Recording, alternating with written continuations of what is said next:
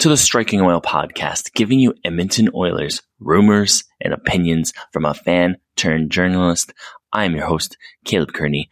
By day, I am a carpenter, and by night, I am the site editor over at the Edmonton Oilers team site at the Hockey News website. Before we get started today, go to edmontonoilersthn.substack.com to subscribe to the free newsletter. You get 2 weekly curated newsletters.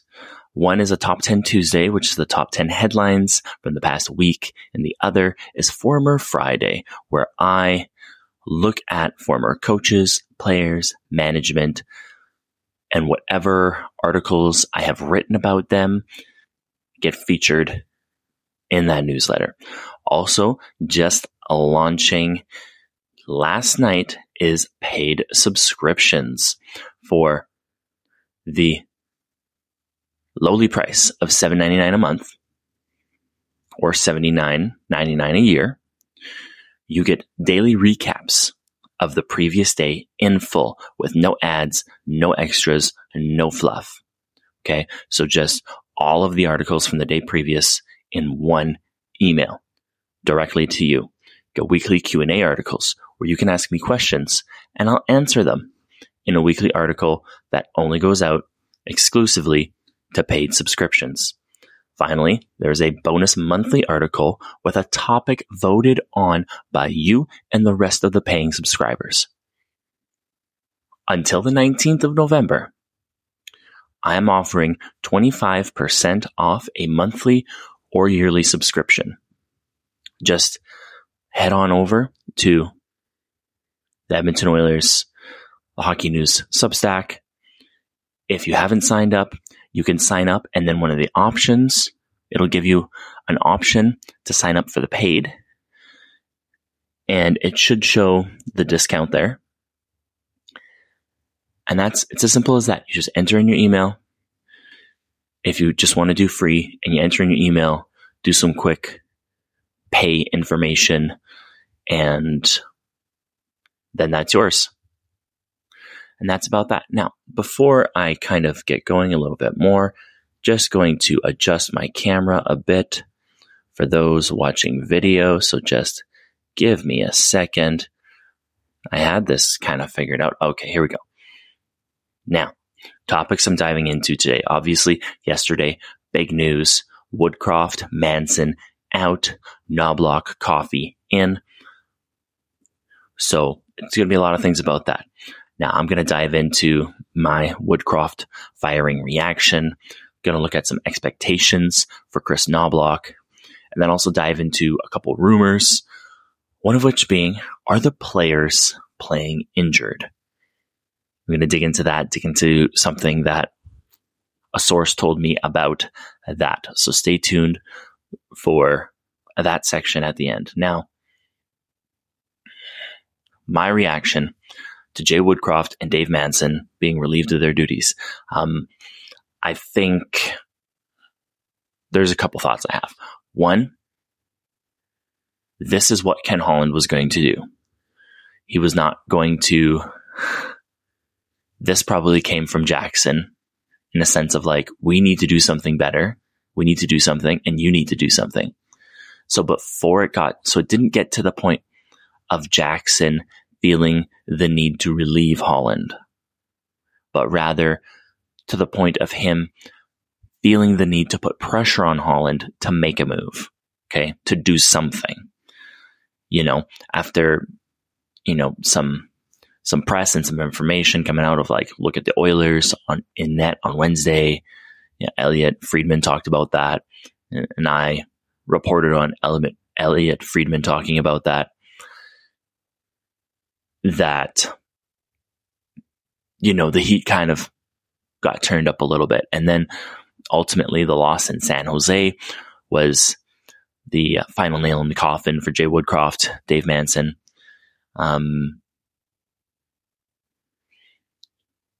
My personal opinion is that a different coach should have been fired, and maybe a different route could have been relieving Manson and relieving Schwartz.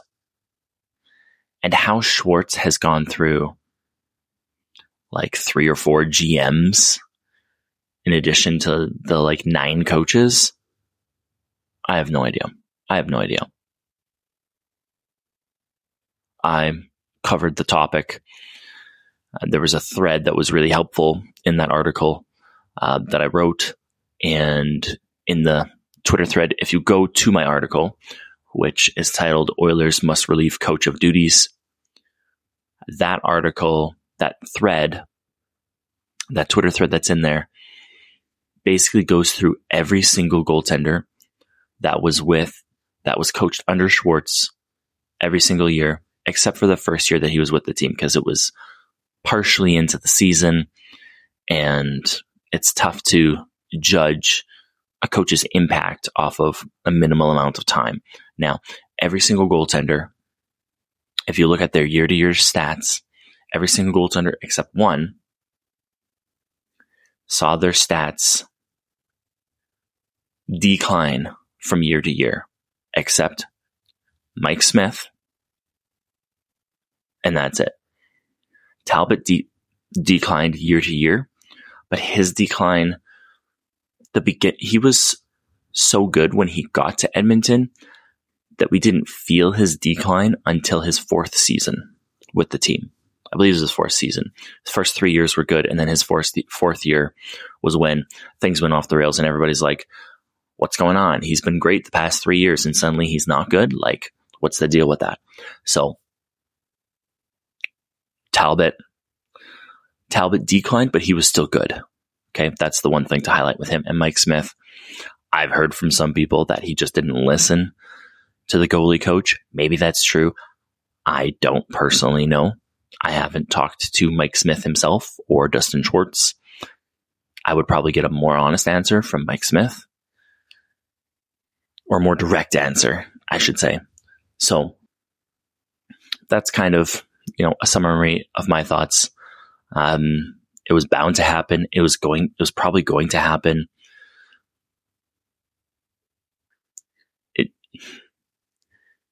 It shows us Jackson's patience level. He has some patience, but not a tremendous amount of patience.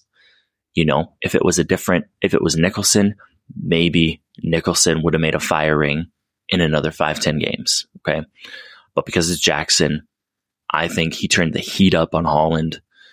And so then Holland made this move. Okay.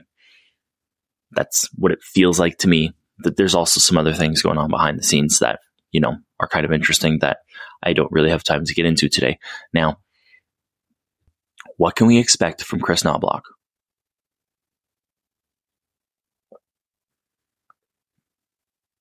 I think there's a couple things that we can expect from him.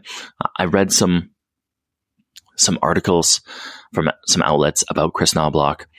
There's one that was particularly helpful that was looking at him for the Rangers head coaching position when that was available before Peter Laviolette took that position. And essentially he's a relationship builder and a good tactician. And he's just overall just like even keel, which is good. That is the kind of thing that the Oilers need. Even you could tell from the press conference yesterday, from his first availability in front of all the media, he seemed very calm, very well spoken. And one of the things that stood out to me in this article that I read is the relationship builder aspect. He mentioned sometimes you can get the same result with a player instead of going the route of like, you need to do this and this and this and blah, blah, blah, blah, blah, blah, blah.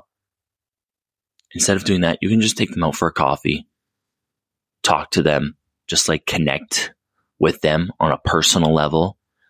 And then you can get a boost in performance. And then, something clicks with them. Sometimes everybody on this planet, hockey players, coaches, fans, we're all people and we all need connection. Even hockey players need connection. And to have that kind of moment of connection in order to get a positive response from a player can be extremely beneficial, because that tells the player that the coach cares, the coach prioritizes that player, that player is important to the team, and all of those things contribute to a winning culture, a healthy team culture, organizational culture, all the culture words. Okay. Now, the other thing that I'll say about him is several general managers who were quoted in that article have said that Knoblauch makes great in-game adjustments. Now, if there's any knock that Woodcroft has, it's that his in-game adjustments need work. Okay, I think that's a fair thing to say. I don't think it's a harsh thing to say. I think other people would say things more harshly. But essentially, he just he has a couple like tricks up his sleeve, you could say, and he goes to those things. And then when those things don't work, he just brings out a line blender. It's more of like he's in those kind of situations, he can become kind of a line blender coach. Okay. We know some coaches who kind of do that. And it sounds like Knoblauch is more of a, like, let's make a tweak. They're doing this, so let's just make a simple switch and just go with that. So that's kind of an interesting thing with Knoblauch that I think could really help him this year if he adjusts really well in game as a coach that's coming in mid-season in the NHL. He's going to have to be able to adjust well in game, because like he even said in his press conference, there isn't a whole lot he can change in terms of structure, systems, lines, all that sort of thing. There's not a lot he can change. All he can do is make tweaks, make things a bit better.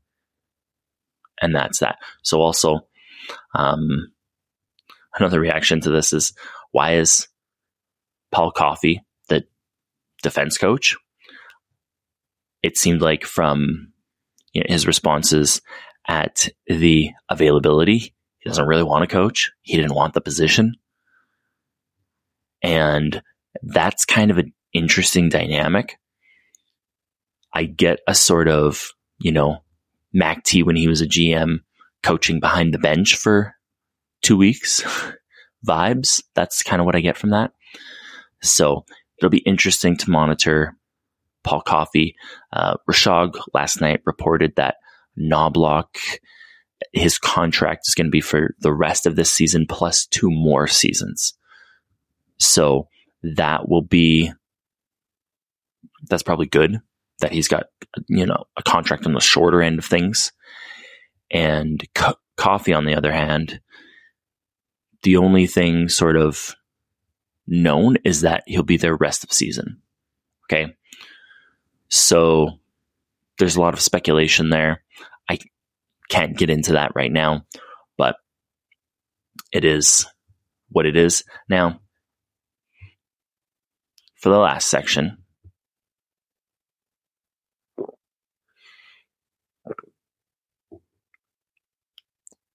rumors. Okay. This is our rumors section. All right. Rumor roundup. Now, are the players playing injured? Okay. That was the question I asked at the top of the show. Are they playing injured? My response to that is actually no, I don't think they are. What I actually think is going on is I had a source tell me, this wasn't really confirmed, but now that I'm seeing a lot of things, I'm connecting some dots. It kind of makes sense. We'll see if the team comments on this at all. However, the source said that there is a sickness making its way through the players. Okay, whether it's a flu-like thing or something. They're staying kind of mum about it. They're not talking about it. Like, we don't even really know the true nature of what McDavid's injury was. So, again, not confirmed, but there was somebody who, had a clip of a McDavid availability. You showed that his skin was kind of tighter, in his cheeks. You could tell it was kind of in a little bit. And, he's been sick before and has lost a lot of weight because of being sick, especially with how active you are as an athlete. If your body isn't 100%, that's that. So that would be my speculation, is that there is a sickness going through the team. It's happened before. They usually mention it when it gets bad enough that some people miss games. But because of the start that the Oilers have had, I believe that those players are kind of pushing through that sickness and just trying to play through it. Okay. And that might be part of why the performance hasn't been as up to par. Okay. So that is everything that I have for today. If you enjoyed this, please leave a 5-star review and please leave a comment on Spotify to let me know what you thought of this episode. Any feedback is greatly appreciated, and it only helps me make the podcast better and get you the type of content that you want to see and hear. Okay. You can follow me on Twitter at @CKearneyWriter. You can follow the podcast on Twitter at StrikingOilPod. You can go to thehockeynews.com/NHL/Edmonton-Oilers to read all the latest articles from me. And if you don't want to do that, you can go over to the Substack, EdmontonOilersTHN.substack.com. You can subscribe to the free newsletter. You get a newsletter whenever a new episode of the Striking Oil podcast comes out, which is every Monday. And you also get a Tuesday and Friday newsletter. Tuesday, top 10 of the past week. Friday, former Oilers news from the past week. Okay. You can subscribe to the podcast on whatever platform you prefer. You can like the video on YouTube and subscribe to the channel on YouTube. And again, leave a comment letting me know what you think, what I discussed, all that great stuff. The links for everything mentioned will be in the show notes. Thank you for joining me today. Don't forget, it's not a game day unless the Oilers play. I'll see you next time.